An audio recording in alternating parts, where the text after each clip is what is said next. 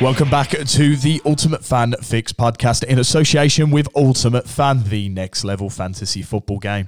Please note that general terms and game rules apply, 18 plus only. My name is Reece Charlton, also known as UF Reece, and I am the host of the Ultimate Fan Fix, which aims to help players create their best possible lineup ahead of each game week. Now, today's episode will focus on two topics. First up is the Game Week 9 Team of the Week, which features this weekend's games just gone. That was pre-recorded, so you should hear just a little change now. Different room, different microphone, but all still the same content. So we'll go straight into the team of the week for Game Week 9. And first up is the defenders. And it did prove to be quite a quiet week for the defender cards overall, but there were two standouts. The first being Cody of Everton. He picked up 9 points for his efforts against Southampton, as he was the only defender card to find the net in the game this week. His 9-point score only came from attack and returns after landing 7 points for his goal and 2 points for his shot on target. Our second card is Ben Mee of Brentford, and he's been quite a handy card for his position. He makes his second appearance in the team of the week this season, and the Brentford centre-back has claimed 8 points against Bournemouth this week, registering a clean sheet bonus, 3 tackles and 1 shot on target. Onto the midfielder cards now, and it was a pretty big week for Phil Foden. He was the first of 3 players to register a hat-trick this weekend, and he proves to be a nightmare for the Manchester United defence on Sunday afternoon. As well as registering 3 goals, he had 4 shots on target and a tackle, which brought his total to a whopping 30 points.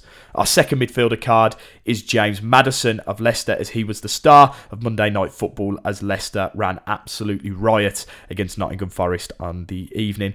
He picked up 23 points in total thanks to his 2 goals, 2 shots on target, an assist and a tackle.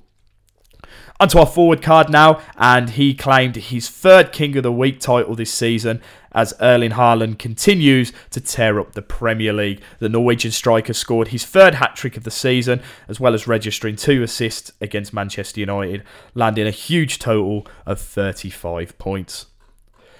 Onto the flex spot, and arguably the surprise performer of the week, Leandro Trossard was the standout player at Anfield this weekend. The Belgian winger scored all 3 of Brighton's goals as he picked up 29 points in the process. Onto the team card, and that goes to Leicester City this week. They cruised to a comfortable 4-0 success on Monday evening as they tore apart Nottingham Forest. The Foxes claimed 15 points in total thanks to their win, 4 goals, 3 saves and a clean sheet bonus. Onto the honourable mentions now, and Miguel Almiron, who was in my own personal team this week, he picked up 18 points against Fulham.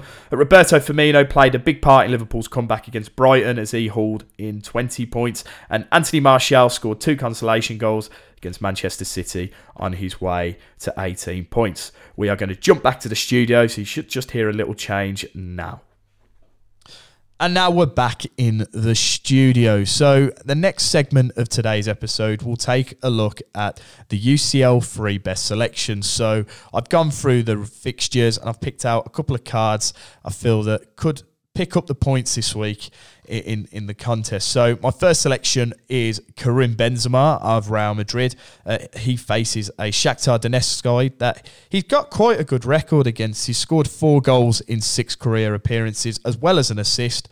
So he should well be in the mix once again, you'd expect. Home advantage should help him, and he's definitely a starter for me this week. Shakhtar Donetsk haven't been bad at all. They've played quite well in their group, but I feel Real Madrid could be just a little bit too strong for them.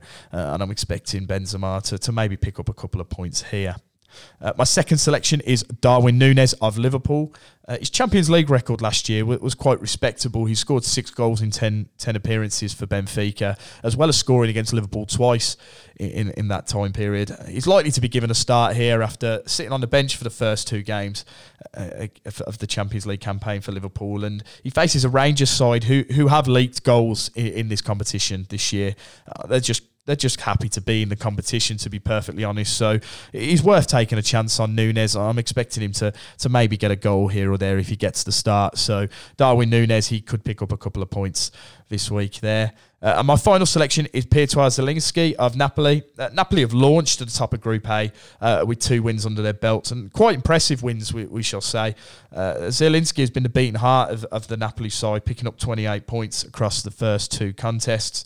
He faces an Ajax side that could concede a couple of goals here. I mean, Napoli were way too strong for Liverpool a couple of weeks back, and they've been simply the best team in the group, so I'm expecting Napoli to pick up a couple of points here. We also do have an outsider pick, but you need to go and see that on our social media channels. That has been released Tuesday morning, so you should see what our outsider pick will be. There'll be more details on there for that.